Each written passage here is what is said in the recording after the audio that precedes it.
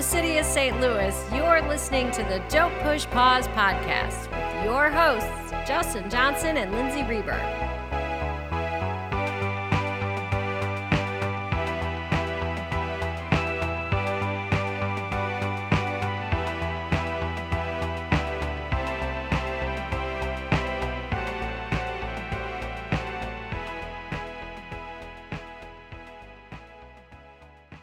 Welcome again to the podcast. How you doing, Lindsay?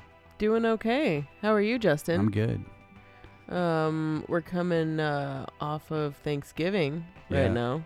We're coming off of Thanksgiving and a real serious film. We did Kids, and we were like, you know what would make the month of November even better to do an even, another serious film. So we've chosen The Ice Storm because it has a smidgen of Thanksgiving. It's not a Thanksgiving movie, and even though we're past Thanksgiving, there's a turkey. Right. We just figured, the way our podcast falls, even though it's post Thanksgiving, maybe some of you are still feeling festive, so you can consider this. This is very much like a not a Thanksgiving movie. This is the movie you watch when you're eating like the leftover dinner roll, right? Turkey sandwiches, feeling terrible about yourself. Yeah. You're like, I still wish that Tofurkey. Why doesn't Tofurkey stick around? But like, you've got turkey for weeks. I mean, maybe not weeks. It's probably gonna be bad after that. It's never lasted more than like 3 days for me, but personally. Well, The Ice Storm. We've kind of been, this is a favorite movie of mine, and Justin, I know that you kind of revisited this one after a long time. Yeah, this was a big revisit for me. I watched this a couple times because it was one that, of all the movies we've done, the least familiar of a film that I was with. Out of everything that we've done so far? Everything that we've done, the least familiar. So I was trying to brush up and watch it a few times.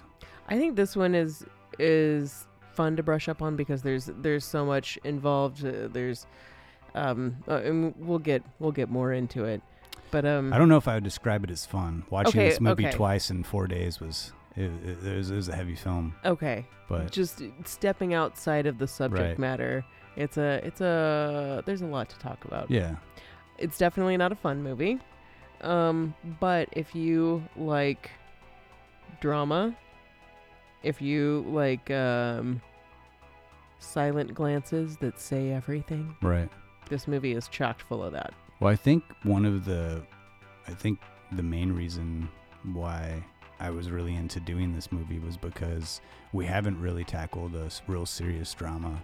I mean, aside from last episode, Kids. Right, but even that, I felt like that's more of a it was I'm glad that we did that one because that one is a different kind of movie. You're right, though. It is. But this is like a very it's like a very Hollywood film, but it has there's a lot going. It's like a very serious but big budgeted Hollywood film with big Hollywood stars. Yeah, whereas Kids was like more gritty and street. Yeah, this is and I don't know. It's I think it's fun to dissect things and go into different territory, and I love all the movies that we've done. I love this film. It was it was one that wanted to do it. I think I brought it up. I was like, I was all for it, but it was of all the movies we've done, this one has been, I think, the one I watched the closest is like both times I watched it in the last few weeks. Did you have trouble coming out of that? It never really puts me in a depression or anything, but it puts me in a very introspective thinking about the things that have happened in my life and as an adult and as a child mode. It wasn't a movie for me that put me in any kind of funk. Yeah, I mean, then there are certain movies like there's a few movies that I like. The Deer Hunter is like reserved for like once every like 8 years when I'm just feeling like this is like the perfect time to watch this movie, so I just don't feel terrible for a week. But like, this is a movie that I felt I will say the second time around, the last 30 minutes, it felt more heavy than the first round that I watched it. But that's fine. I mean, I like a movie that can. And we also don't want to intimidate anyone too with this, with the seriousness and the heaviness of this. It is a great film. and there is a lot of merit in this as far artistically and subject matter wise. It's just it's a great film to discuss. So what do we want to discuss? Speaking of that, I know we want to talk about Ang Lee, director Ang Lee. Yes, Ang Lee, who's done quite a few movies you might have heard of. Crouching Tiger, Hidden Dragon, Brokeback Mountain, Eat, Drink, Man, Woman, just to name a few. And Hulk, which I actually have never seen, but I haven't either. I was kind of surprised he did it, but yeah, you know, whatever. That was kind of before the Marvel thing took off, so yeah, I would be curious revisiting what that would have done. Yeah, and definitely want to talk about the cast because I think this is just one of the most understated and well acted movies of the 90s, in my opinion. Yeah. Very understated. Unfortunately, too, because I don't feel like it got the recognition that it deserved. It got a lot of critical acclaim. Yeah. But I do like how, and this is something I'll talk about later, but just like one of the things to talk about is with the acting, how this is a very reserved film. There's not like the scene where an actor's like screaming or, a lot of times the big Hollywood drama that's going to get all the Oscar nominations, they have this scene where like the actor's like screaming at the person or all, that very intense thing. And this movie's like so opposite of that. It's so quiet and subdued. And I think you can have just as an effective of a performance with the opposite of that grandiose, like, and don't get me wrong, I love that. You love crazy, getting all intense and crazy. I can totally get into that, but I also like this sort of quiet, understated performance as well. When Tim Robbins finally escapes from jail in the Shawshank Redemption in the rain. Give it to me. Go for that pull that up crane and shot. Show him. It's beautiful. Throwing his hands in the air. But yeah, you're not going to find anything like this. It's raining on my cheeks and during that scene. Totally. So we'll talk about Ang Lee and the cast, also the look of the film and the fact that this is a period piece. It takes place, not a period piece, but it takes place in the 1970s. Yeah, and I will say about that too with the 70s. It's like that I wanted to talk to you about. Yeah. Well, we'll talk about it, but it is, it's like a movie that doesn't look like it's trying to look like the 70s. Sure. It's again, subdued. It's just, everything in this feels like pretty natural. Yeah, it really does. I mean, down with everything that's technical. Yeah. I mean, down to the lighting. Yeah, and a big thing I wanted to we're going to discuss, which will. Mm-hmm. I'm not really big on spoilers. They don't ever bother me, and we've never said spoiler alert on this podcast, I don't think. But I really wanted to talk about the ending of this film because I think it's pretty bold, and so once we get to that section of the podcast, if you haven't seen this movie, you can fast forward or, tune out. If you can't handle it. Yeah, we'll talk about the ending. We'll have our discussion on that. And we'll also talk about, a couple like really, I guess, like the themes in the film. There's a lot. That's a very, I think like as simple as the plot is for this film, it's very intricate in its themes and like its character studies, and I'd like to kind of get into that a little bit as well. So we'll talk about the ice storm. We've got our picks of the week as usual. What's your pick of the week this time? My time? pick of the week is Dave. Which also Connection Beans, also a film with Sigourney Weaver and Kevin Kline, directed by Ivan Reitman, which is really like a 360 from the Ice Storm. And what was your pick of the week? Mine is Gorillas in the Mist. It is another Sigourney Weaver movie. This might be the I Heart Sigourney podcast. Yeah, actually, I've never seen Gorillas in the Mist. Ugh. Well, so, if the ice storm didn't make you cry. Yeah, I figured I'd wait till after you did this is your pick of the week before I decided to tackle that movie. I always like watching, if I haven't seen it, I prefer to watch it after you've spoke about it. I've seen Dave countless times in life. I adore it. I'll admit this was the first, I rolled the dice on this podcast. I had never seen Dave. I hadn't seen the ice storm in like 18 years. Seeing what happens. Yeah, I know. Trusting good old Sigourney that she made some good flicks. I don't know. She didn't do me wrong. Does she ever? Yeah, I don't think she could. Yeah. So those are our picks of the week, and as always, our Murray moment. Before we go into the first clip from the ice storm, as always, Lindsay, could you tell us what is the ice storm about? The title, again, is one that kind of gives a lot of information. Is there an ice storm that happens? If there wasn't an ice storm, I felt like it would be kind of a weird letdown. Yeah, it'd be weird. Set in 1973 in New Canaan, Connecticut. I always like to say that it happens in the film a couple times. It's just a little nugget you might pull out. That two suburban families find themselves somewhat bored and unfulfilled and find refuge in sexual experimentation, both from the adults and children in the families, and moments of obvious repression and inner unexpressed turmoil. And it takes the naturally occurring event of an ice storm to change these two families forever. There's a quote at the beginning of the movie from Tobey Maguire's character that goes like this. He says, "A family is like your own personal antimatter. Your family is the void you emerge from and the place you return to when you die. And that's the paradox. The closer you're drawn back in, the deeper into the void you go." And I feel like it sets the tone for this movie so well. And it is like right at the beginning when that happens. And the movie opens the same way that it ends. And I think that it's just, I don't know. It's kind of like you go full circle in this movie. Yeah. Just the way that it's set up. Well, thanks, Lindsay, for that. So we'll go to a clip from the ice storm and we'll get into this very Thanksgiving, non-Thanksgiving movie. Yep. Well, it's great that we can all be together. And this Thanksgiving, no yelling, no hysteria, especially with your grandpa not here, although we miss him. So let's do it right. And Wendy, why don't you say grace? You used to love to say grace, remember?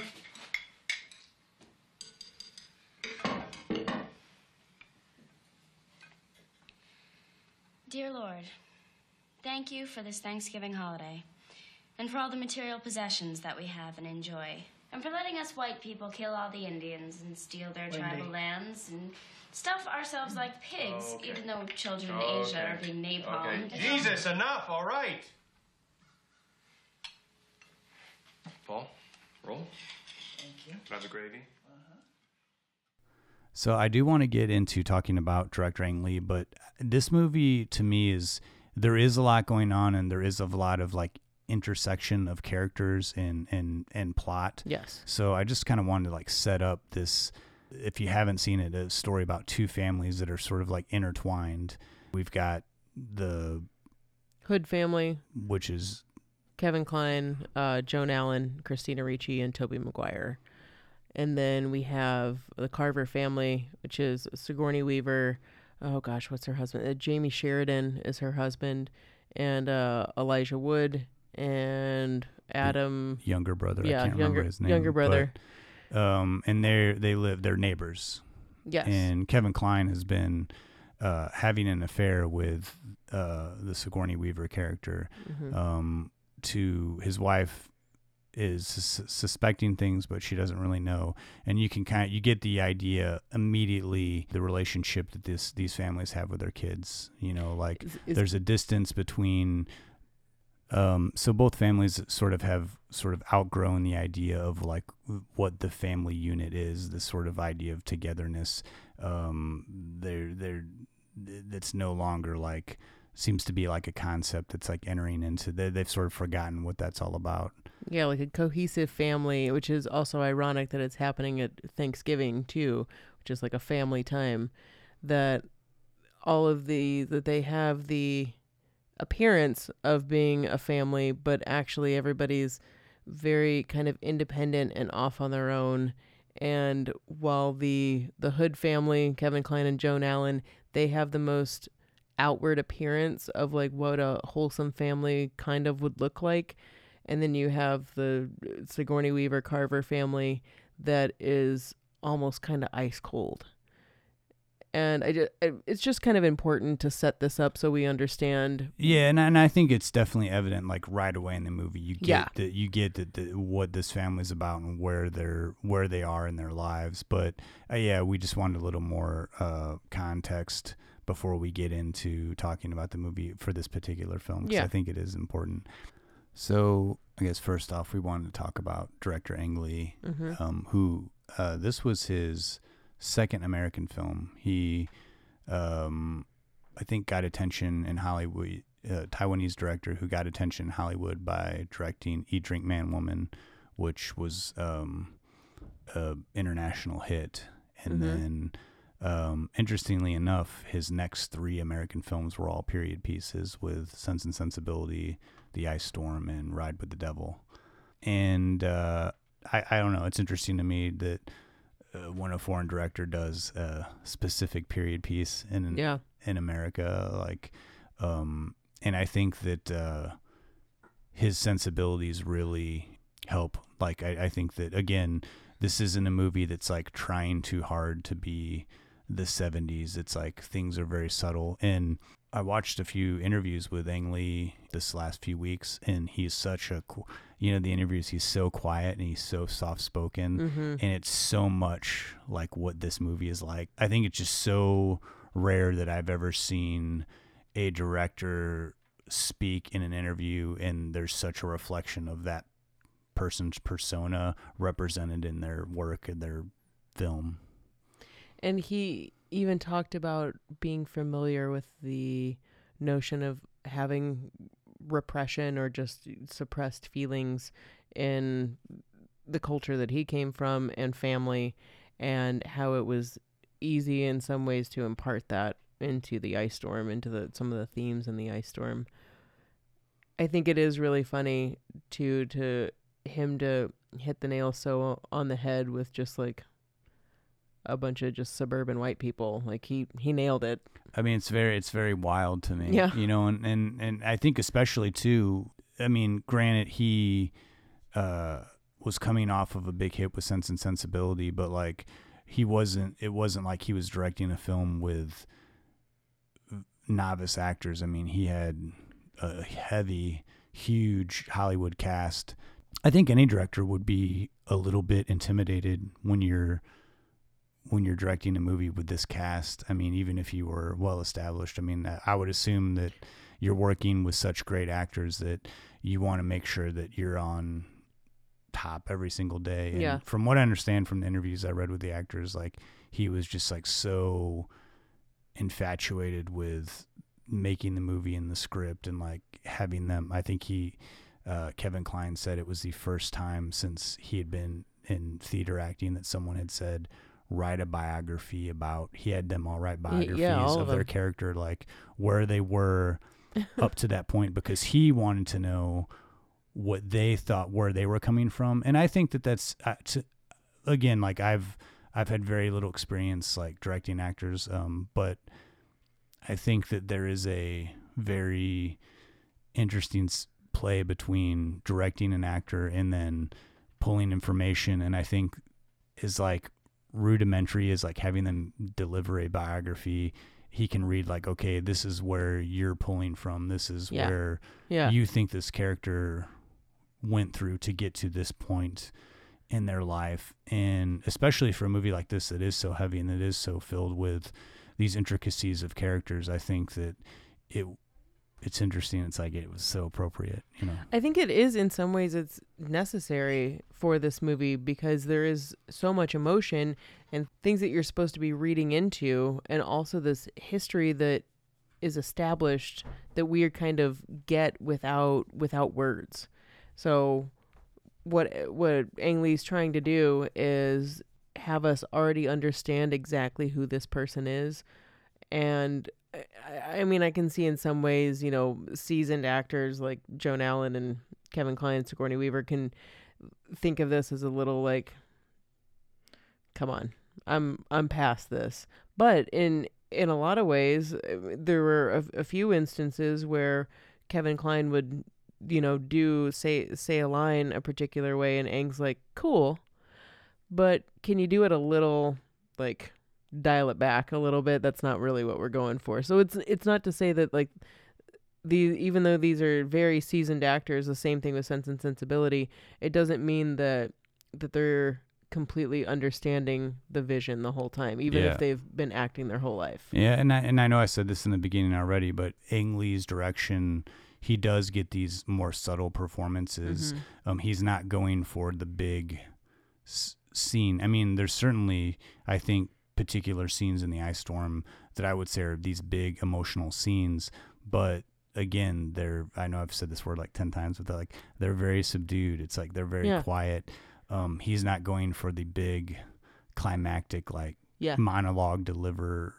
I mean, everybody's got these little snippets that they spout off, but there's not these like big monologue scenes. And to me, that is indicative of someone who's really trying to build something here. This is like something unique. And I think this is a unique movie. I think that this is definitely a little bit out of the ordinary. And I mean, I think that's possible. I mean, this movie wasn't a big hit. And I think that that's possibly one of the reasons why, is because it doesn't really follow the normal path that a big Hollywood drama does.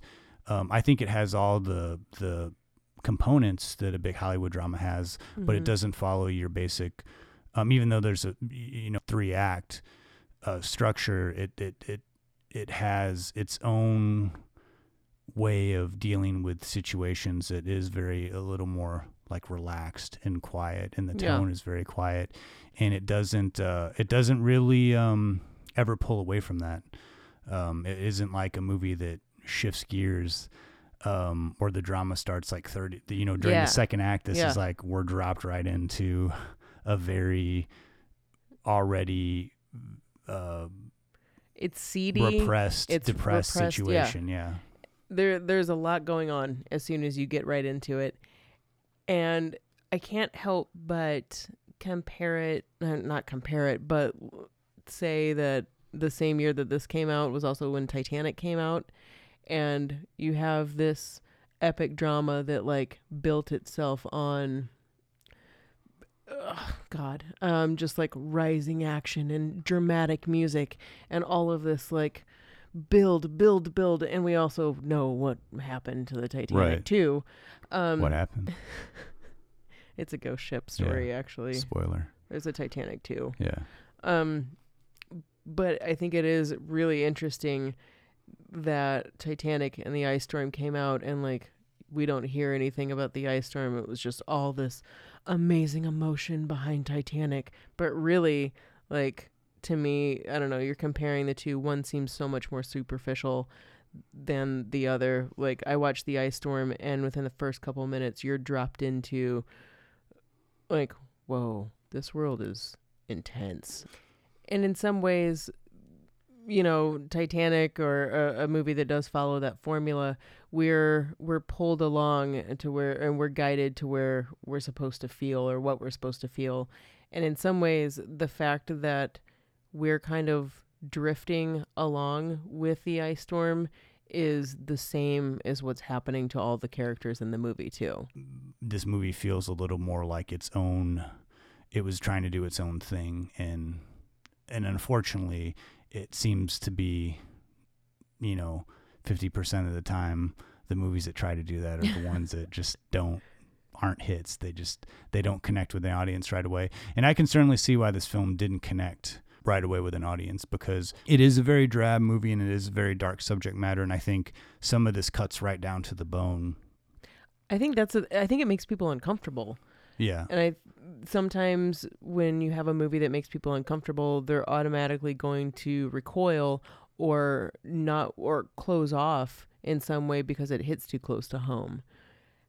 To me, though, I'm always drawn to those types of movies. Certainly, when I think of like an adult drama, like this deals with adult subject matter in adults who have spent some time with children. They're not like new to this. This is we're involved in a universe that it's humans that have been adults for a while. Their kids are all past the age of like infancy. They're like, you know, all have like this like middle school, teenage, yeah, high like school. and like, you know, they're interested in sex, they're interested in drugs, they're interested in means of escape, which is something that like isn't really, I think, something that enters into the mind of somebody until you reach a certain age of like, I'm looking for a means of escape from. You get a sense of like, okay, something here, if you're lucky, you know what I mean? Like you're you know, if you're lucky that you can make it to 10 or 12 or whatever, teenager, and the thought doesn't enter your head of like, I need a means of escape via, you know, gratification or drugs or something to take my mind off, you know, what's going on around me that is not good. That is something, you know, the sense of something is not right. And I think that this movie plays with that notion of all these characters are experiencing that moment. They're just starting to, the realization that their lives are not where they should be or where they want them, or that they don't know if they're happy, or the idea of happiness or unhappiness is all settling in at once. And I think this movie to me is like that interpretation of like that moment in an individual's life where you question your actual happiness or like your moment life, which is, it's pretty deep, you know, pretty heavy. And sometimes that's not exactly what people are looking for when they go see a movie. Sometimes though, when you see reality reflected back to you, or your reality reflected back to you, it's cathartic. And for me, I feel like there are a lot of elements of the Ice Storm that could maybe make someone feel, since all of these characters, a lot of them really feel alone. I feel like seeing that could somehow kind of maybe make someone identify with it even more, but they have to be open to it. Yeah, and I think too, it's a movie that really highlights the stages we go through in life where you could, one way you could look at this movie is like a lot of these characters are just like absolutely despicable.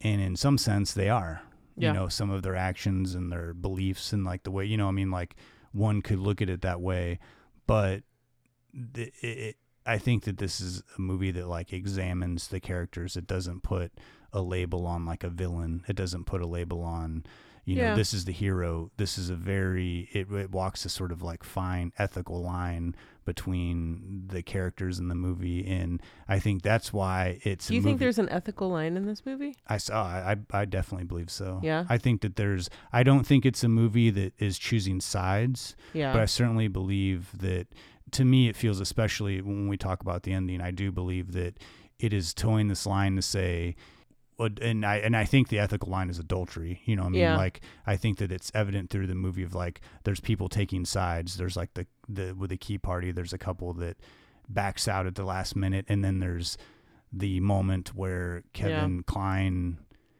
his character, who has been having infidelity with his wife, the guy suggests that I wish some of these folks would have brought their daughters with them. And you can see Kevin Kline, it sort of like smacks him in the face a little bit, like, that guy's despicable. Yeah. But, you know, you kind of get the sense of like what he's doing is despicable, but like what that, you know, he looks at that guy as like, that guy's just something like else. So I do feel like there's these moments where I do feel like there's like this line of ethics that is drawn in the movie, but I don't think that it's this like finite line of like, here's the side this movie is taking. Here's like, you know, if you make these choices in your life's going to be totally crap. Yeah. Agreed on that. I do think that it might be good to set up also these just like a little rundown if you haven't seen the movie, just real quickly, like who are the actors or who are the characters in these families. Well, let's go to another clip, and then we'll get into the discussion of the cast. We'll get you familiar. I know we feel like we got a little ahead of ourselves, but this is good. I like getting a little deeper than we normally do. Yeah. This is good. Yeah. So we'll go to a clip and then we'll come back. We'll talk about who the cast is for this, and then we'll get into the cast. And Jamie. Oh, hi, Dorothy. What's all that about? What the hell happened? A prior engagement overcame me. What? Listen, Benjamin Hood, I have obligations that precede yours. from before you showed up. I mean, one or two good-natured encounters, that doesn't mean I'm not just some toy for you. When I remembered some chores I wanted to get done before the party, I just did them, that's all. Because I wanted to get them done before I saw Jimmy. Jimmy? Jimmy? I'm not sure how to take this. What do you mean, Jimmy? I thought you and your husband had... How you take it isn't all that interesting to me, Benjamin. Sorry. So, really want to talk about the cast here for a little bit. It's such a prominent cast. Like everyone in this, whether they already were at the time or they came to be in the future, like is such a dignified, great actor. Yeah, I think every performance in this movie is great. Mm-hmm. And even two performers that I'm not even fans of, which is Tobey Maguire and Katie Holmes, I think Mm-hmm. that everybody puts in just a very natural and purposeful performance. This was Katie Holmes' first movie. Was it? I believe didn't know yeah. that. Okay. Yeah.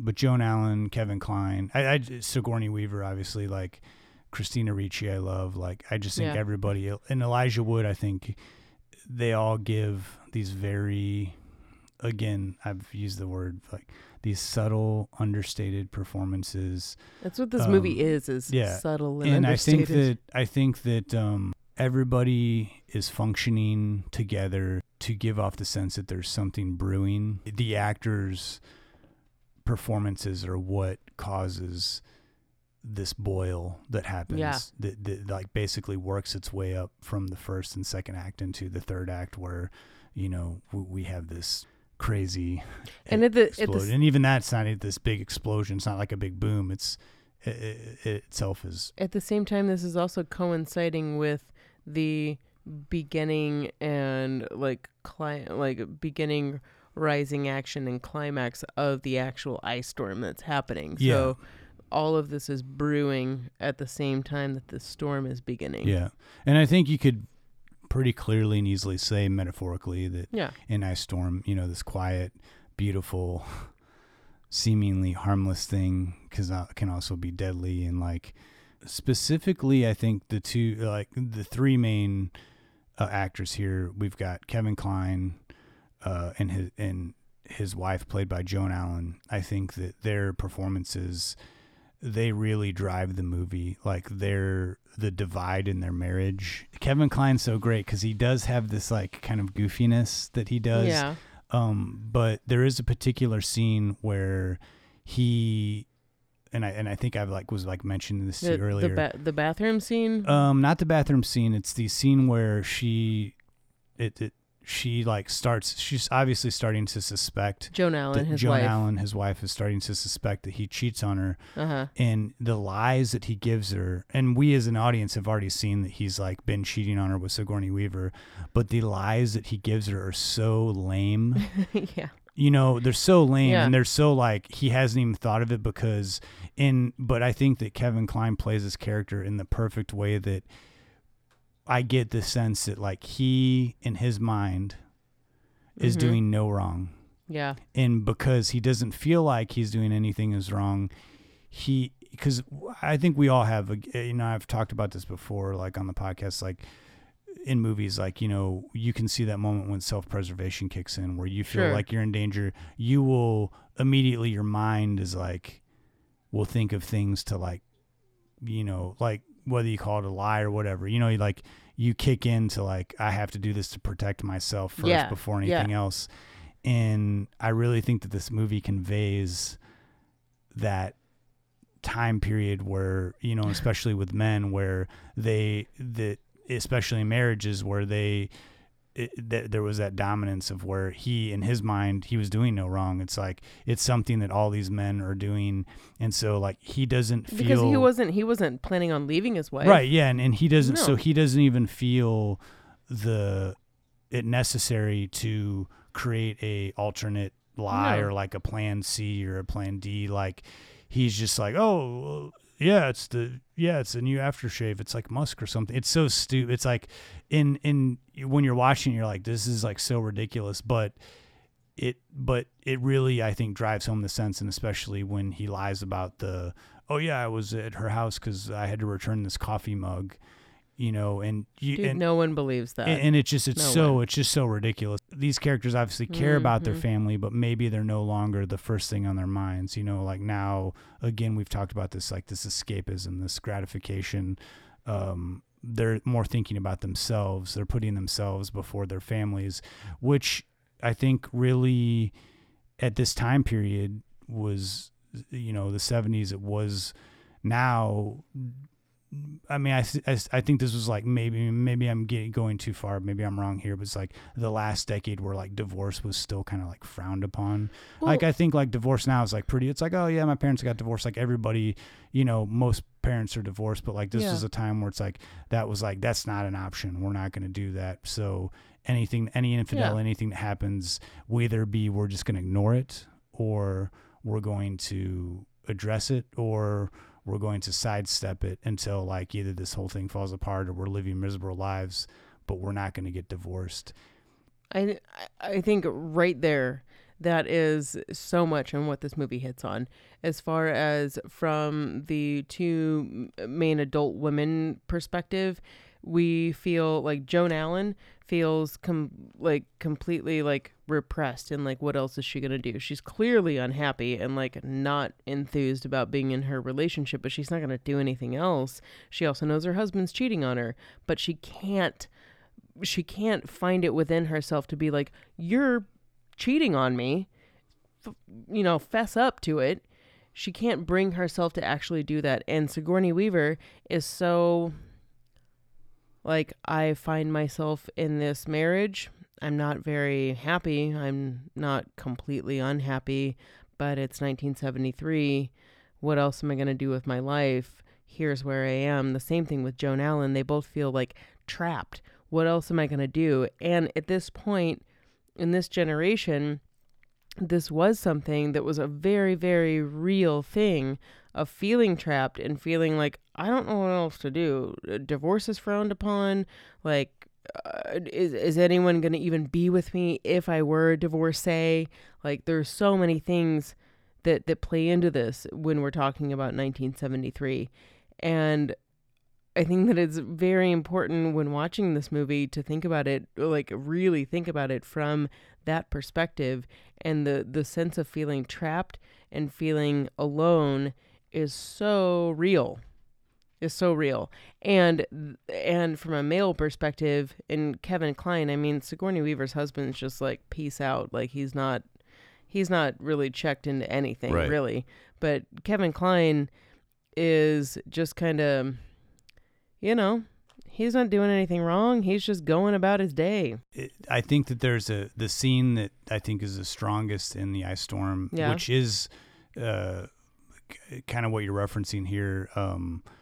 It's where it's clear to Joan Allen that she knows that Kevin Kline's cheating on her, and they have a scene in the kitchen where it's she doesn't want to cause a scene, but Kevin Kline, it's the first time he's feeling like just the remote moment of guilt. But he's still beating around the bush. He's beating around a bush, but I think quoting him, he says, technically it's not what you're thinking, because she doesn't want to have the conversation. She says, please at least have decency to not tell me what I'm thinking. And then we just like, it cuts there.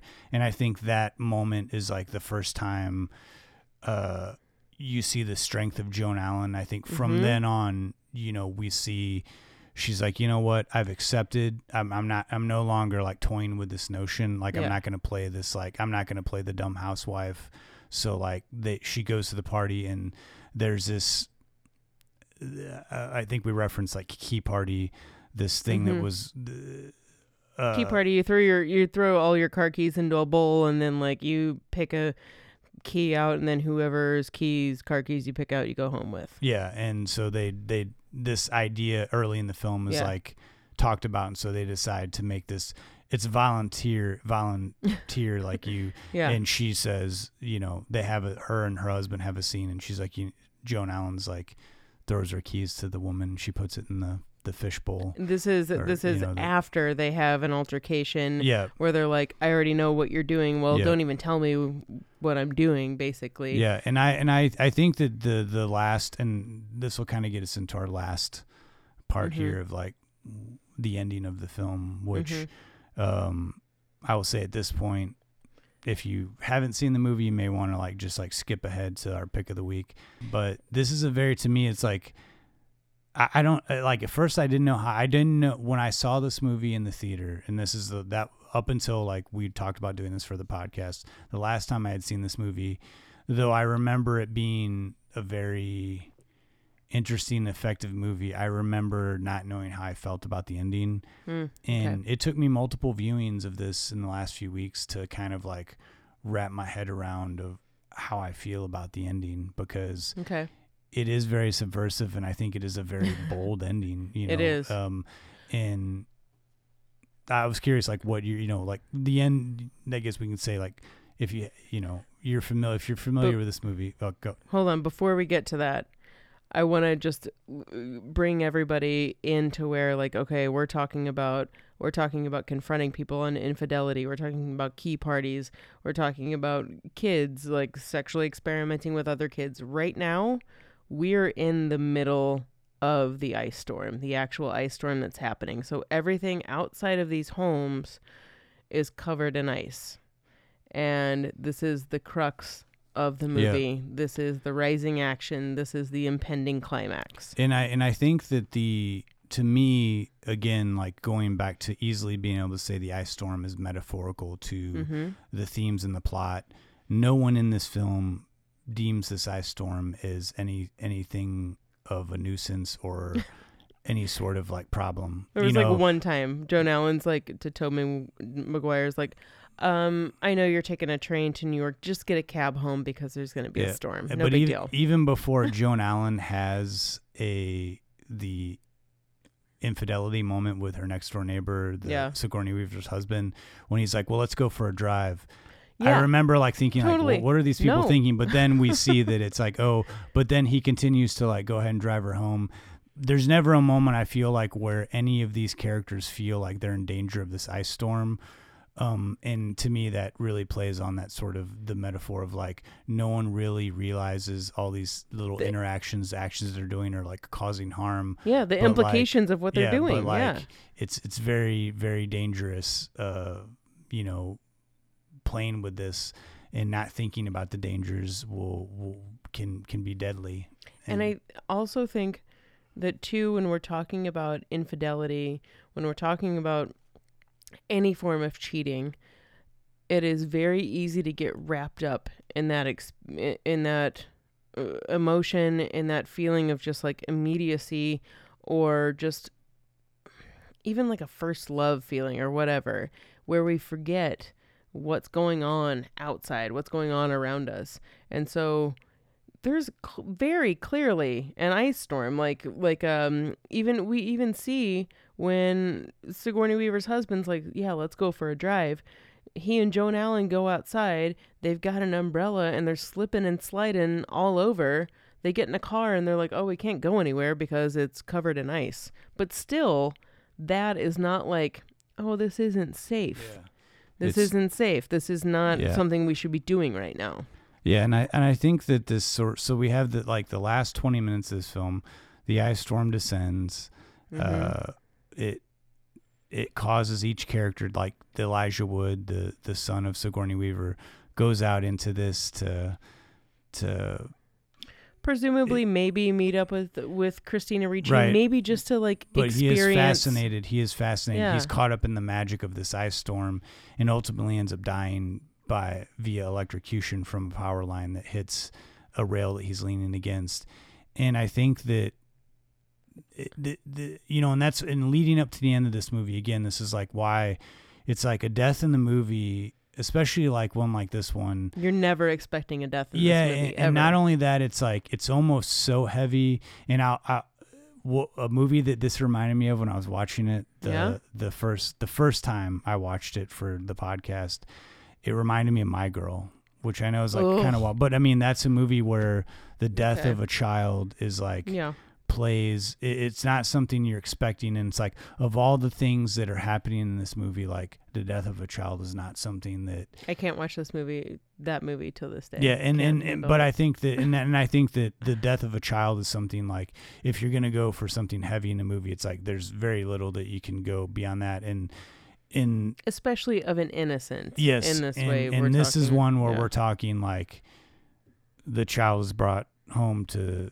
his dad, and you know what I mean, and to me, like the one scene, and I know I said like the first time I watched this I was taking notes, I wasn't as emotionally connected, but the second time I watched this, when Sigourney Weaver is awoken to the sounds of her sobbing husband, and she and we don't actually see her get up, her husband's sobbing because Kevin Kline has brought Kevin Kline found Elijah Wood electrocuted in the street. Yeah.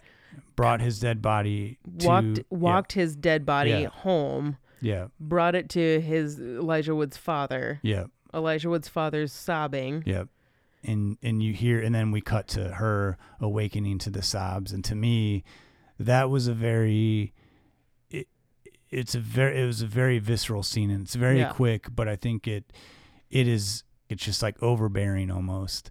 And that's why, like, when we get down, so like after Tobey Maguire, Kevin Kline, and Joan Allen's son has spent the evening with his friends, and his train gets delayed, and when the very end of the movie, he was supposed to get home at like 11 p.m., but he gets home in the morning, and after this death of Elijah Wood, they show up as an entire family to pick him up from the train station. Presumably also delayed because, I mean, I always took this to mean that the train stopped because the electricity went out because it was on the same line as where Elijah Wood. I never really thought of that. It coincides with the editing. No, I see what you're saying, because it does take a while before they cut back to Tobey Maguire. Yeah, because it's like Elijah Wood gets electrocuted.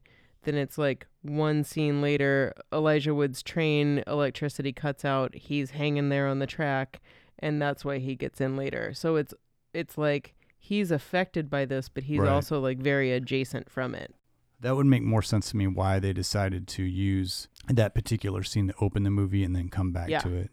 No, I didn't think about that. That's interesting. That's what I'm assuming anyway. No, that makes total sense.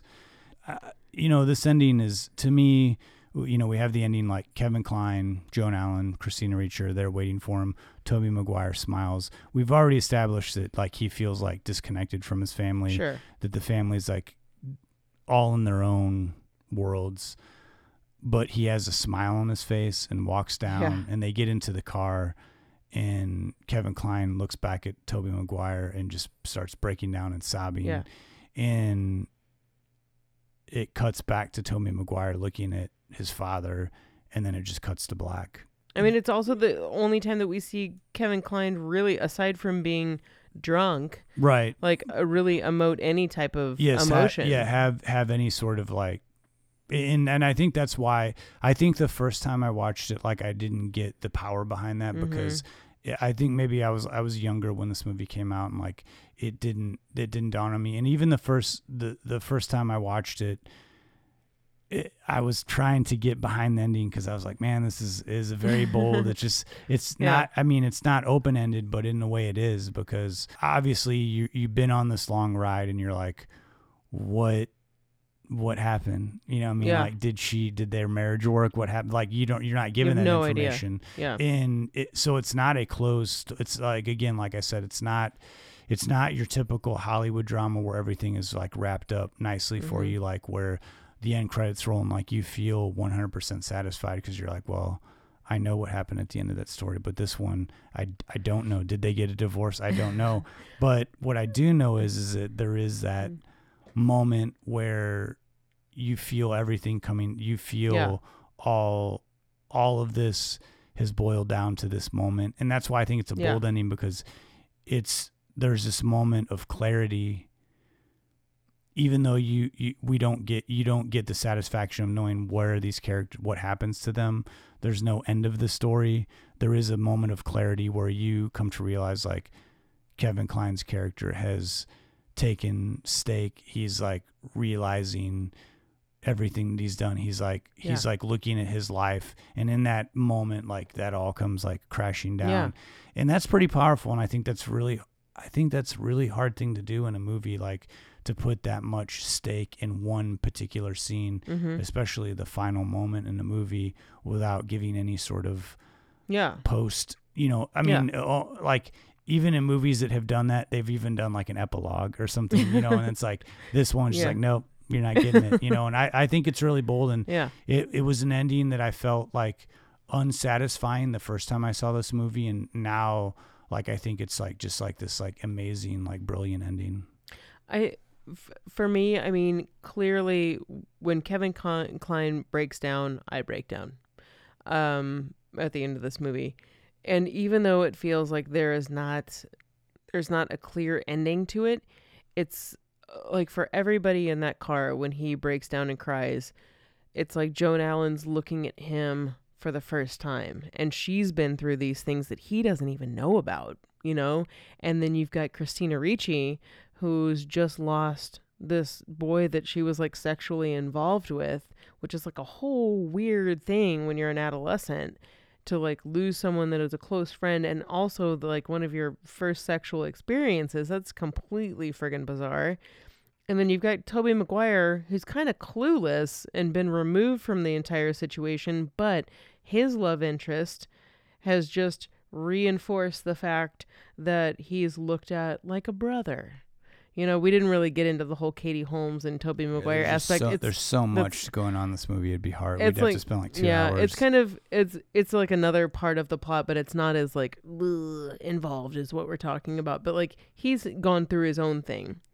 So everybody in that car has gone through some type of transformation or gone through some type of emotion that they like were not prepared for. And then we've got Elijah Wood dead, his dad breaking down, and Sigourney Weaver, who I can only presume is like not getting up out of bed, like that scene, because she's like not wanting to deal with whatever sad moment. Maybe her husband's breaking down because, she went off with a dude from the Key Party, right? Maybe that's what she's assuming. If I were her, that's what I would be assuming. I wouldn't be assuming that my kid is dead. So I feel like that's a safe assumption. And I feel like also she is a parent in this movie. She's not a crappy parent.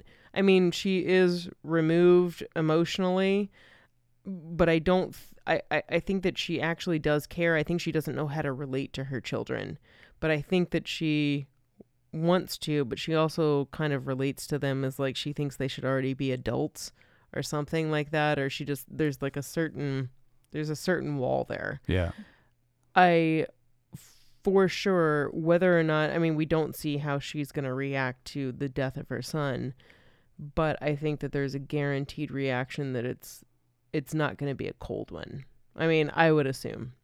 Yeah, and I think that's where this ending leaves us with is like, even the sociopathic brother of Elijah Woods like has a tear in his eye. I think that's what this movie leaves you with, is like, it leaves you with more assumptions than it leaves you with answers. It leaves you with the idea that maybe it might be a 10% growth among all of these people, but they're all growing emotionally, or they're all changing. They're all going through some type of metamorphosis that's like this experience, this calm after the storm has left us with an explosion of the disarray that our lives were in before, and now we're dealing with the aftermath. I can't believe I hadn't thought of this until like right now. It's funny to me that this movie came out 2 years prior to American Beauty, and American Beauty like racked home like Oscar nom like after another, and that was all about the disintegration of like the suburban family life, emotional turmoil, things brewing under the surface. And while I love that movie, I really do, I love so many things about it, there's something that feels a little like heavy-handed. Yeah. Yeah. And it's almost like I'm not at all putting down American Beauty at all. No, I think I get what you're saying here. But Totally, like this, the Ice Storm feels so much more honest, and I think it's almost more like it's way more ripping open a vein than American Beauty, because American Beauty feels like what's palatable, what's going to be okay for people to watch, what's going to be reassuring or something like that. Well, I think I mean, if we're going down this path of American Beauty, I think American Beauty in the first 5 minutes you have Kevin Spacey's character saying, masturbating in the shower is going to be the highlight of my day. That's, I mean, you start off, you've got a comedy element anyway. But I mean, but you're giving everything. You're giving like this sort of like, again, it comes down to like the subtleties. I think like it was why I think the Ice Storm is more is effective in a sense that it hits you harder because you're not given that. I hadn't really thought this whole thought through first, but yeah, it is that you're right. It's heavy-handed versus the Ice Storm, where it's almost like okay, American Beauty, like what we were talking about with Titanic, like you're being led along with this movie, and the Ice Storm, you're experiencing it with them, and if there's any part of you that is in any one of these characters, you can automatically put yourself into that role. And I think too, like a movie, and not to go, I mean, I'm just kind of going like real far here, but like in comparing it, because I think there are a lot of compare and contrast with American Beauty, but like just going as far as like what I was saying with the ending of the Ice Storm, with American Beauty, you have a narrator, and anytime there's a narrator in a story, in a movie, you have to have, I immediately know when a narrator starts talking, this movie's going to have like this closure ending, because the narrator is telling me the story. So this is going to be a story. This isn't going to be, there can be no open ending. Then after I listen to a narrator, I can hear him go, and then I don't know what happened. That never anytime there's a narrator, they're giving you the facts. Okay. Yeah. I'm not debating it, but I'm just saying like No, you're helping my brain formulate. Yeah, exactly, work through it. No, I think that's again just, I guess, reinforcing the fact that the Ice Storm is so honest and guttural, and just like why it makes people feel uncomfortable is because of its just like kind of unpolished honesty. Yeah, and I think there's a lot to be said about, like you said, like, you know, like this isn't a movie that like rip opens the wounds right away. It doesn't expose itself immediately, even though there is this impending sense of dread. It's not this immediate thing, and there's not necessarily one particular scene that says this is how effed up everything is in our lives. It's a slow descend, but then, and that's why I think that it is a movie that is very evocative without having to be very action oriented. Yeah. And even as we're watching it in the background now, like we've talked a lot about the adult relationships in this movie and the infidelity. There is an equal amount of time that's spent on the Christina Ricci character being sexually involved with Elijah Wood and his younger brother. I mean, separately. But those like sexual awakening experiences, and I think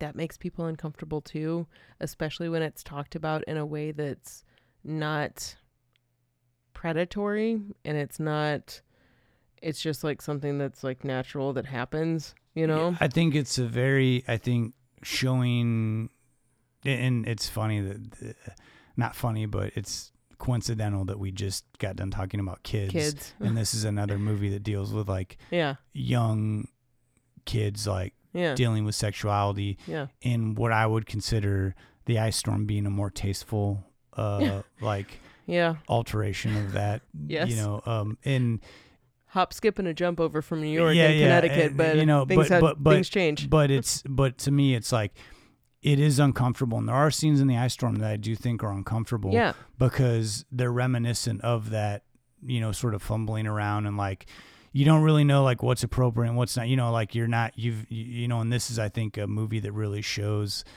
what's not what's not been taught to be what's appropriate, what's not. There's this weirdness, and I think it's you see it carried on from the parents down to the kids. You know? Exactly. And I think it also adds to this whole idea throughout the entire movie that the parents are the kids are the parents. They are all the same. They're very all much reinventions of each other. And in some ways, the kids are more honest versions of their parents, and their parents are acting more like children. Yeah. I think like no matter who you are, it's a film that's difficult not to have some sort of self-reflection. I think there's a little bit of everything in here that we as humans trying to evolve in some way or another, we hit these little milestones or these little moments of failures, and this movie puts all those on display. Yeah. Whew. I'm really glad we got to talk about this one. Yeah. I've seen this movie countless times, and I can't even count how many times.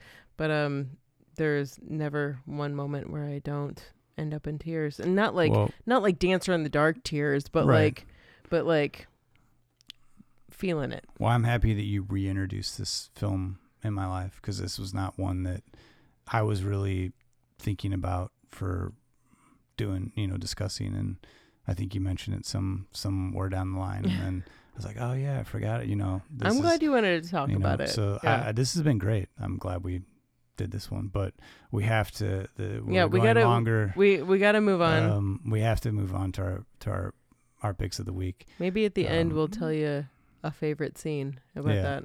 All right. I've got mine. Yeah, me too. Well, let's move on to our picks of the week. Again, if you haven't seen The Ice Storm, I can't recommend it enough, especially if you're looking for some serious drama. And if you haven't seen it in a while, it is one, again, I hadn't seen it since it came out. I've watched it twice in the last few weeks, and it really affected me in a big way. And it's really been a movie that, it's just so well designed, and it's such a well acted film. I mean, well acted, and like Ang Lee's vision is clearly imprinted on every single step of this movie. So check it out if you haven't seen it. So our picks of the week, I chose Dave, which also starred Sigourney Weaver and Kevin Kline, which is I love Dave. Just the opposite of The Ice Storm, and also a film that I had not, like I said, I had never seen. But I love that somehow you escaped that. What was Dave, 93? It was 93, and I think it was one of those movies that, like, there was so many of those sort of like political movies that came out in the 90s. I honestly thought that I had seen it. I was about halfway through this one. I was like, you know what? I don't think I've ever seen this movie. And I really enjoyed it. There's a lot, well, I'll get into it, but what was your pick? Of the week? At the movie screening, the double feature thing I used to do, I did The Ice Storm and Dave, because I loved the fact that Sigourney... I don't remember you doing that. I don't think you can. But I loved the fact that Sigourney Weaver and Kevin Kline were in two movies together. They were so completely different. They are so completely, just like wildly different. Yeah, wildly different. And you did... I did Gorillas in the Mist. Gorillas in the Mist, which is a movie that, like I said, I have not seen. So I'm awaiting your... I would not advise watching The Ice Storm and Gorillas in the Mist back and forth, or not back and forth, but back to back. Even though I did, I'm fine doing it, but I mean, I don't know. I've also seen them both before, so I might wait a week. Yeah, wait a week for sure. I'm still getting over my digestion of The Ice Storm. Multiple viewings. I mean, they're both beautiful films too. Well, tell me about Gorillas in the Mist. Okay. So maybe you've heard of it. Maybe you haven't seen it before, but maybe you've heard of this biopic about legendary primatologist and conservationist Dian Fossey. Real life, human, wonderful woman. 1988's Gorillas in the Mist is partially based upon Fossey's book of the same name, though the film does somewhat tone down her as a person and makes her seem kind of like one of us, when in real life she's kind of so much more, not to put other people down, but like she's a lot more than the average person. It is a gut-wrenchingly true film that stars Sigourney Weaver, as we already said, who evidently we just can't stop adoring this podcast. I mean, it's just going to keep going on. Who knows about what's going to happen in that Murray moment? I don't know. This film follows Fosse's journey into the Virunga Mountains of Rwanda. So she's studying and steadily becoming the most outspoken advocate and vigilante against poaching of the gorillas of the region. Now, this movie does clock in a little over 2 hours. And Justin, I know how you feel about timing of movies, but it does cover as many aspects of her life in the almost 20 years of researching and being lovingly consumed with an intense passion for gorillas, and ultimately concluding with her tragic and mysterious murder in 1985. What fuels this movie is the underlying notion of wanting to understand what humans are and what made us this way.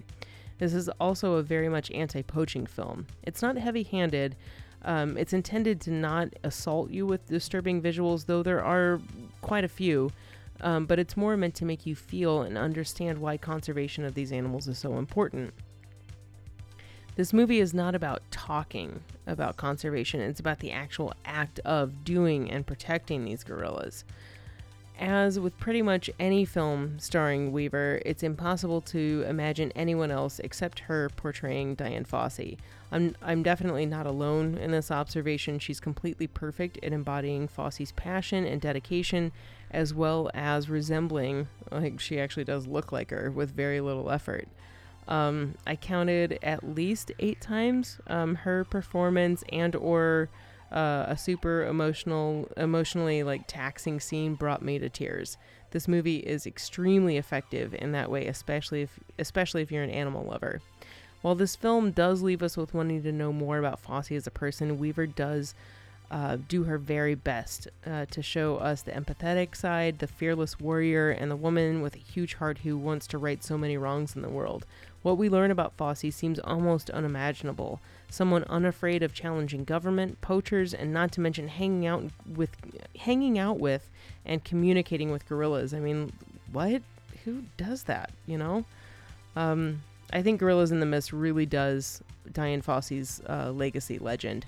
There's also something really cool to know about this movie in that it was shot on the same land as Fossey's research center that she started and like grew from the ground up.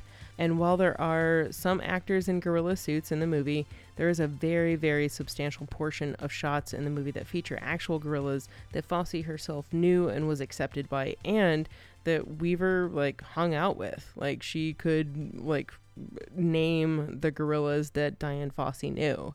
And as you might imagine, this film is very beautiful, almost magical, almost in its feel, not just the mist you see in the background. It is a very magical and beautiful movie.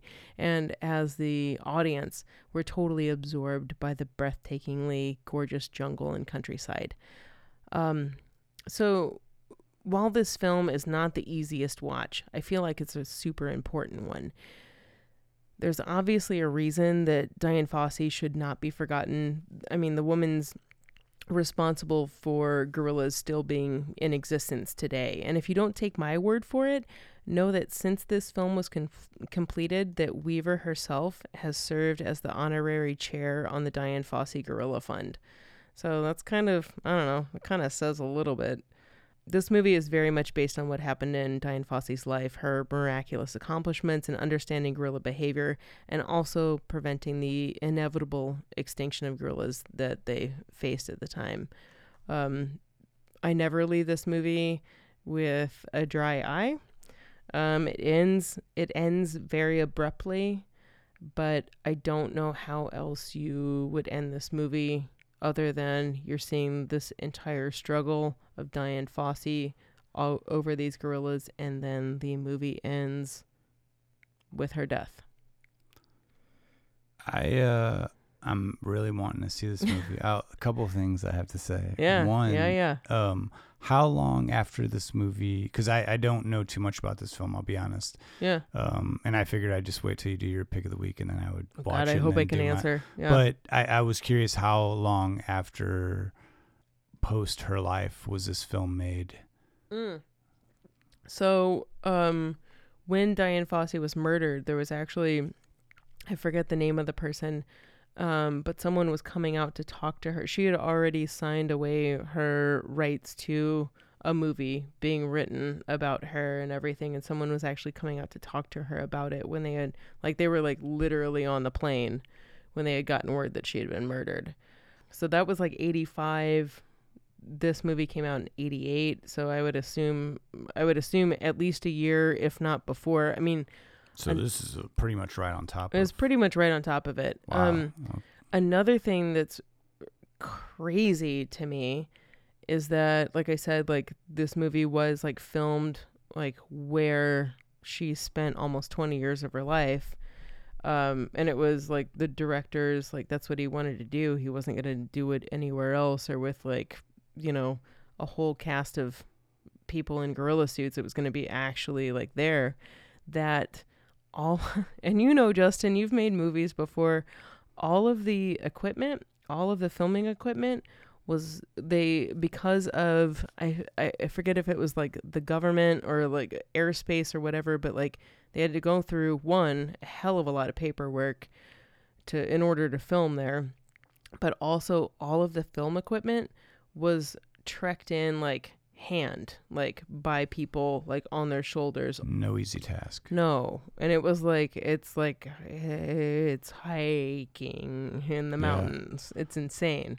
Well, that's fascinating that it was so, because a lot of times with bios, and I've sometimes I have a hard time with bio movies because it's a lot of the whole like printing the legend thing, you know, like sure.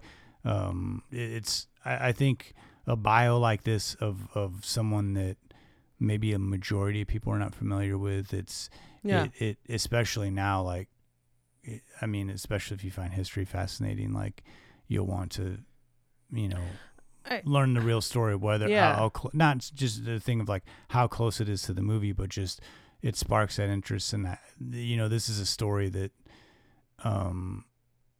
is significant but wasn't, you know, I mean, like probably was big in the media at the time, but like now when we're, you know, we said this came out in 1988, we're, you know, 30 years later, like, is this something that people are aware of, like that happened? Dian Fossey's story or like of Gorillas in the Mist. So I think this is a great movie to kind of talk about and evaluate, you know, ignite some interest. Yeah.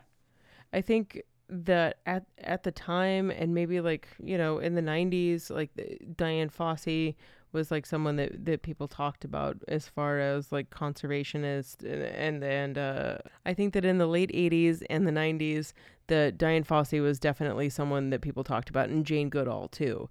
I think that in a lot of ways, Dian Fossey was so much more extreme. And I don't mean extreme in a bad way, but I mean, if you watch the movie, there are things that happen in the movie that are very extreme that really did happen in real life. Like she made people, like poachers, think that she was a witch, you know, so they would stay away. People that killed gorillas that she had been with for years, like she burned down their friggin' huts. Like she was... Yeah, this is. She was not messing around. I need to see. I got to see it. No, it's. I think out of all biopics, I think that Gorillas in the Mist is one that's.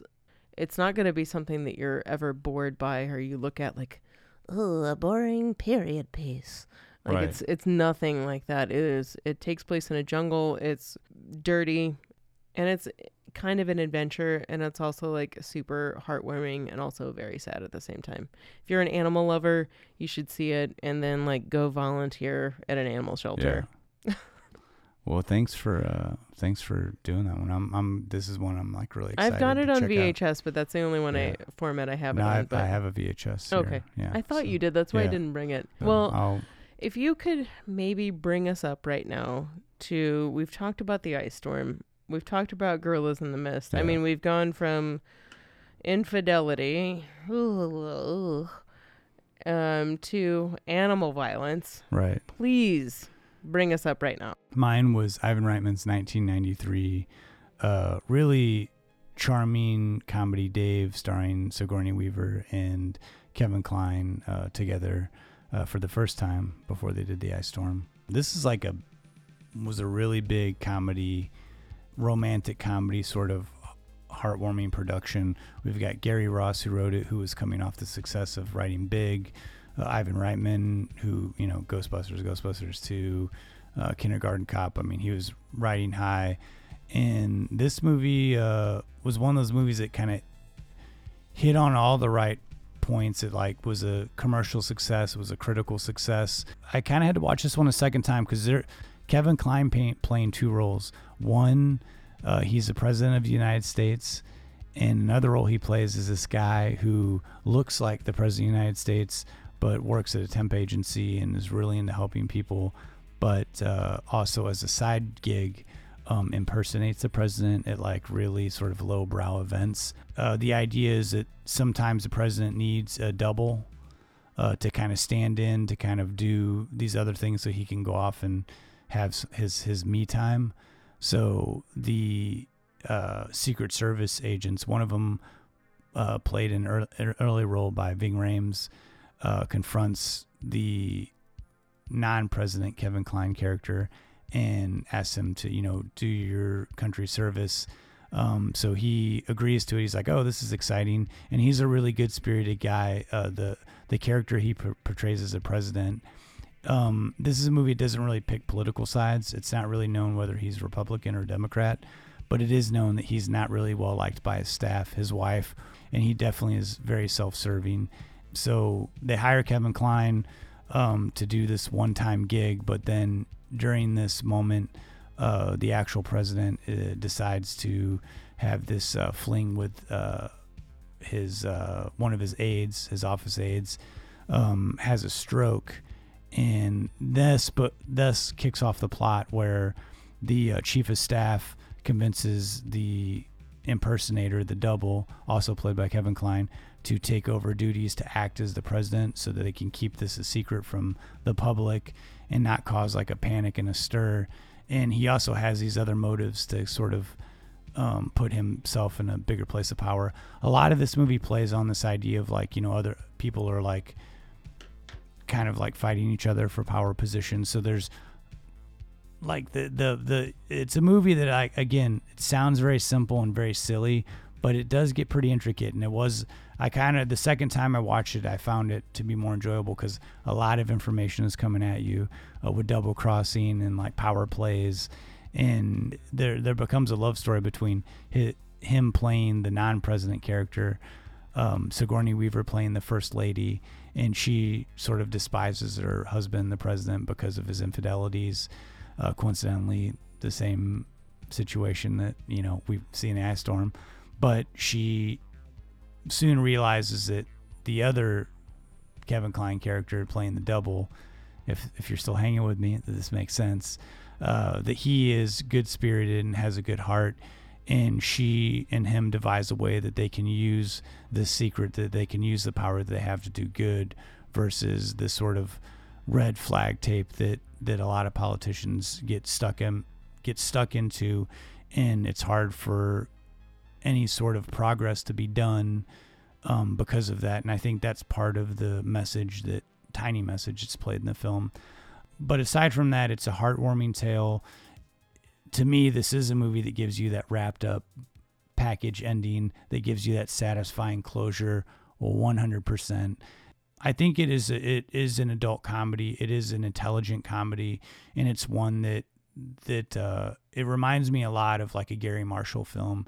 If you love Gary Marshall, you'll love Dave. I have a feeling that this is right there. It's if you didn't tell me that Ivan Reitman was the director of this, I would have been did Gary Marshall make this movie? You're totally right on that. It falls in that category to me. So, I was so happy to sort of find this movie, and I thank you for, when I told you this was the movie I was doing, you're like, I love this movie. This is one. And, oh yeah. And so this whole podcast has really been me getting to check out really awesome movies. So thank you for that. Dude, me too. Same. As far as Dave goes, they, when I forget it. I forget who brings it up in the movie, but I think it's Kevin Kline that's like, when did you like realize that, you know, I wasn't your husband, or that, you know, I was an impersonator?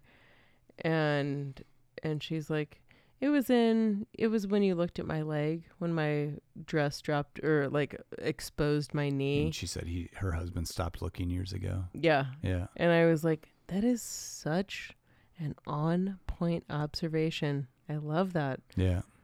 He's like, oh, I thought it was when I was in the shower naked, which is such a dude observation. Right. She's like, no, it was when you stopped looking at me was when I noticed. And I or when you started looking again at me was when I noticed.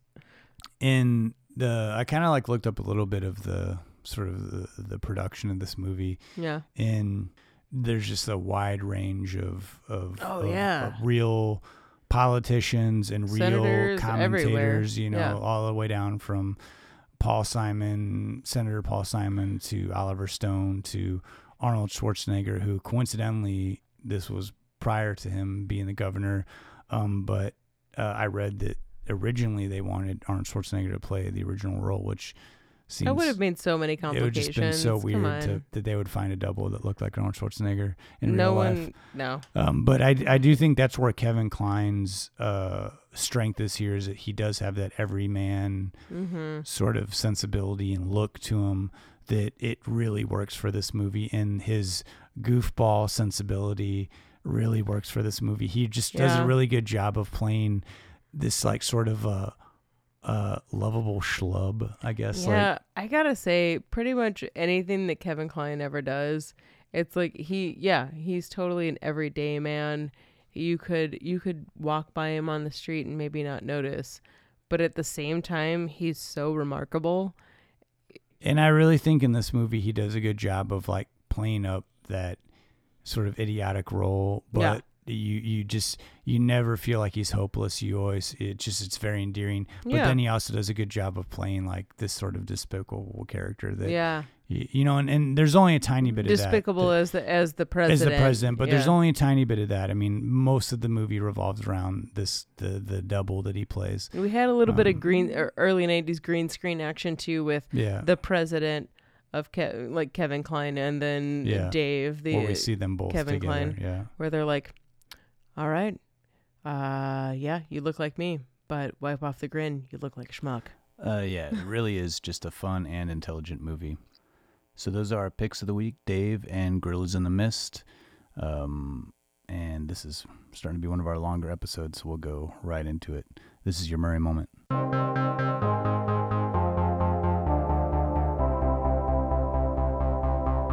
Chicks dig me because I rarely wear underwear, and when I do, it's usually something unusual. I think I need a root canal. I'm sure I need a long, slow root canal.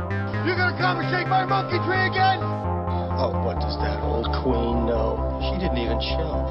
Okay, this is so scrumptious. Is this hand shut? The flowing robes, the grace, all striking. That was fun.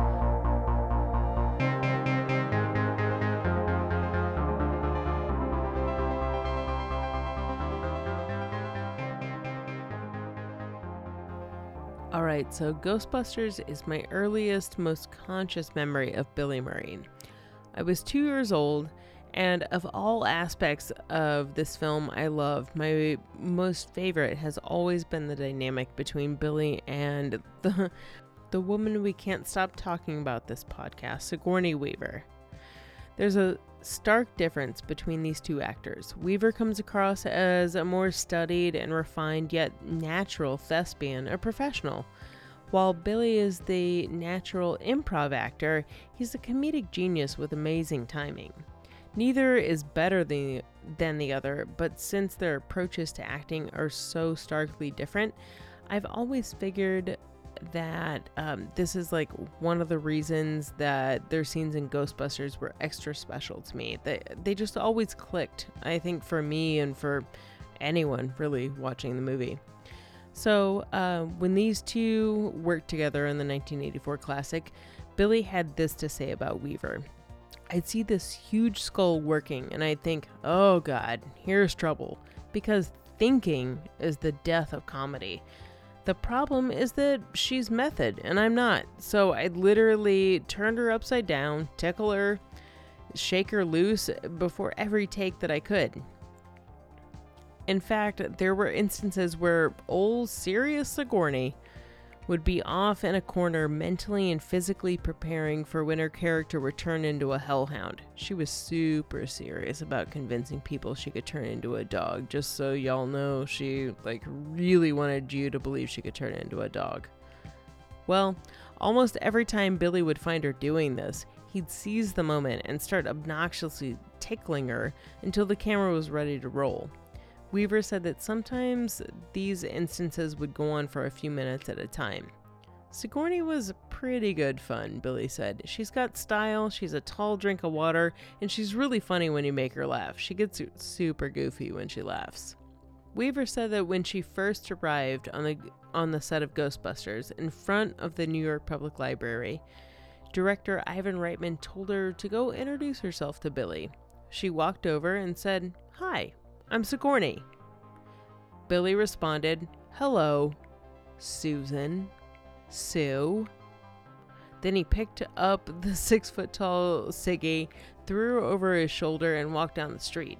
And for those of you who don't know, Sigourney's given name is Susan, but you dare not call her that. It's been established that these two have great chemistry. They can pull off comedy together and dramatic roles separately, but what about drama together?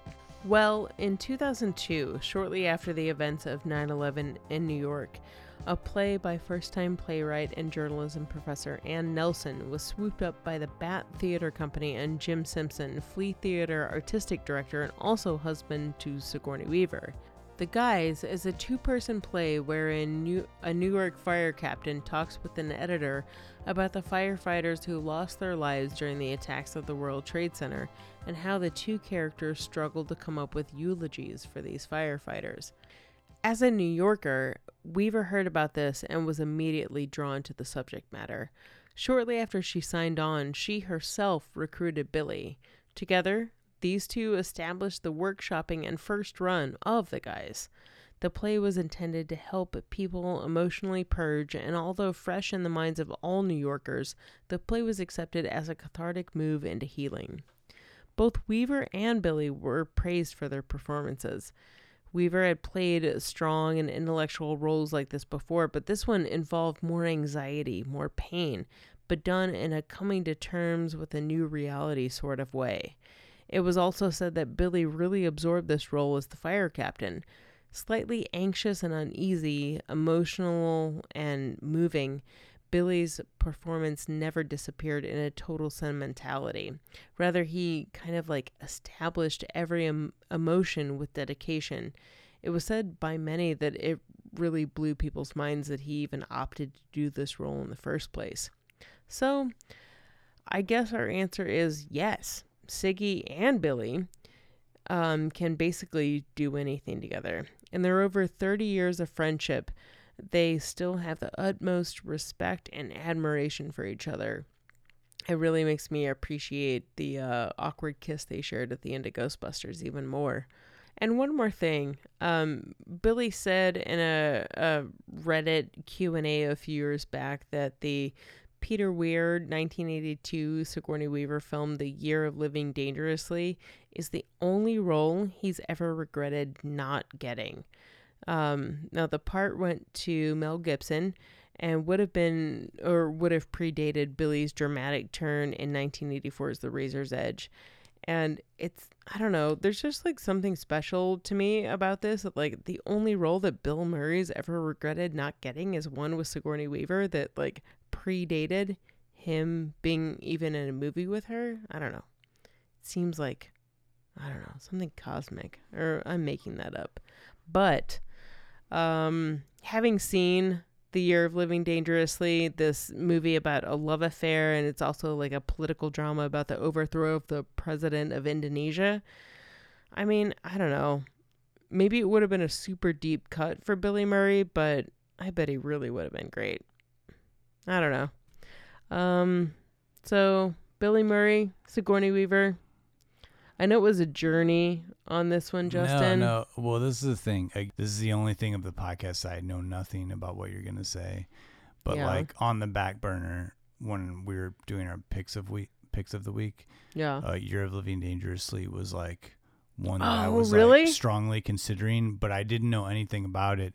And when I kind of looked it up, it's the subject matter seems so heavy that I was like, we're already doing the ice storm. It's a real intense movie. And I was already dealing with a movie that I wasn't familiar with, so I was like, the Year of Living Dangerously seems like something I'm gonna have to watch like 2 or 3 times before I can appropriately discuss it. So I didn't.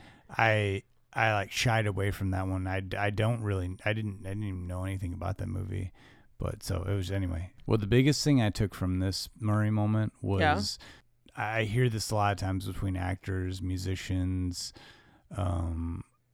really anybody that's doing something creative is like, I guess this idea of like there's instinct and then there's like a method, or there's like this way that you go about something that like you're thinking about it, and then there's like people that I don't want to say that like they're born with an instinct, but like there's certainly people that musicians, actors, painters, like they go, it's more about an impulse.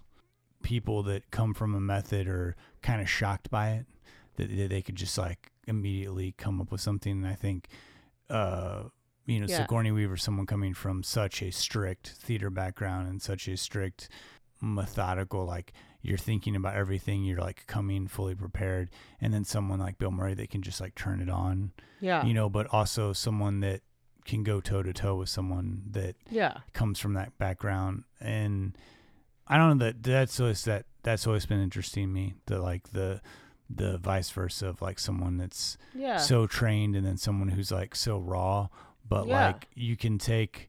And I think that with comedians and comedic actors, it's interesting that some of the best dramatic acting that's come out of comedians are comedians that come from an instinctual, and I cite Bill Murray, Robin Williams, Jim Carrey. These comedians have been known for coming from more of like an instinctual way, improv way. Have when able to, when they do these dramatic roles, have been able to give these just like crazy amazing performances. And I think that it is, I think that strange instinct of like being a comedian, if you flip it, you can turn at the same time, you can tap in, because I think an instinct is like you're tapping into an emotion. You can it's your idea, your way of tapping into something that's real. And so whether it be comedy or drama, you that's where you're going for, and whether the words are on the page or not. You know what I mean? So I don't know. That was the thought I had coming out of this. It totally makes sense.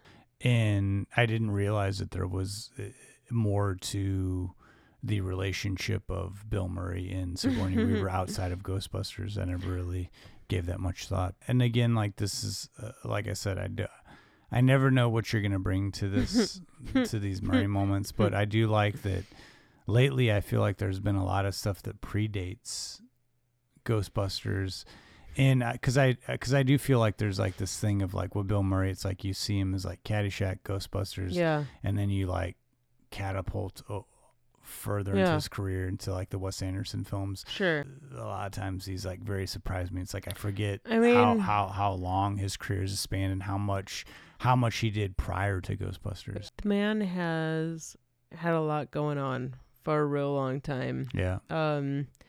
I think the trick as far as the Murray moment is just finding the one that fits appropriately, because like, I mean, it's not like this guy's like, every minute of his entire life is documented somewhere. Right.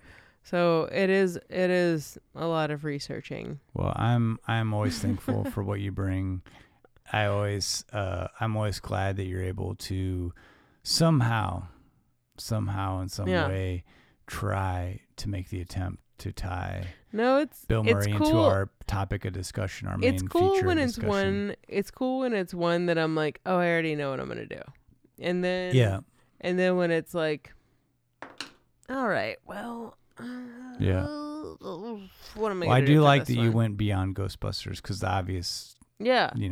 Would be to go for Sigourney Weaver Ghostbusters. Totally. So. And I mean, if we need to end this podcast with one thing, with one nugget of information, it should be the overarching thing that really Sigourney Weaver can really do no wrong. Is that right? I won't deny it.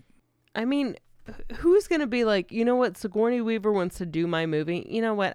That's not what I'm looking for, actually. No one turns down that boo. Yeah, there's just like... no one turns down that woman. It just seems like, I just can't imagine any like Sigourney Weaver haters out there. If you turn down Sigourney Weaver, like, we need to talk. Yeah. Because it doesn't make sense. Well, let's close right there on our love of Sigourney Weaver. Okay. This is probably one of our longer running podcasts, but I'm happy for it. I think Sorry about that. No, why are you sorry? I mean, whatever. You're okay. acting like I didn't talk a ton of, talk. Off the air. I'm glad. We'll talk about that. I'm glad that we were able to dig in deep with the ice storm. I'm glad we were able to take a little bit of time with that because it is a heavier movie and it is one that I think needed a little more time dedicated to it. So and a movie that deserves to be talked about. And if you've never seen it, you really should. Yeah, it really is just such a wonderful movie. Well, we should wrap it up for this episode. We have decided that we're going to go lighter. We've done kids and the ice storm. We need to break it up a little bit. Throw some comedy into this. So our next episode is one that I didn't expect that we were gonna go for. No? But I didn't really. But no? It's another one of those movies that I kind of like hadn't thought about in a while. But we will be doing My Cousin Vinny with Joe Pesci. Oh, Marissa you've Tomei. seen it. You know My Cousin Vinny. Come on. And I'm really looking forward to that. That's a movie that I feel like November it's been a heavy November for movies. We gotta come out of Kids. We gotta come out of the ice storm. Great films, independently, completely different. But you know what? Bam, bam, bam. So we need a comedy. Yes. So next episode, My Cousin Vinny with Joe Pesci, Marissa Tomei. Oh, Marissa Tomei. If you've been following us this whole time, we can't thank you enough. If you're just starting to listen to our podcast, we can't thank you enough. What are we active on social media, Justin? On social media, you can always find us at Don't Push Pause Podcast on Facebook. Yeah. We're more active on Instagram for whatever reason. We love Instagram. I don't know why. It's Insta? Yeah. I think that's it. We're Don't Insta. Don't Push Pause Podcast on Instagram. We update the website. Yeah, don'tpushpausepodcast.com. If you want to contact us directly, we always love hearing from you at don'tpushpausepodcast@gmail.com. So we're going to switch it over to much lighter topics. Next episode with My Cousin Vinny. Looking forward to that. Until next time, I'm Justin Johnson. And I'm Lindsay Reber. Thanks so much for listening. Thank you. Next time.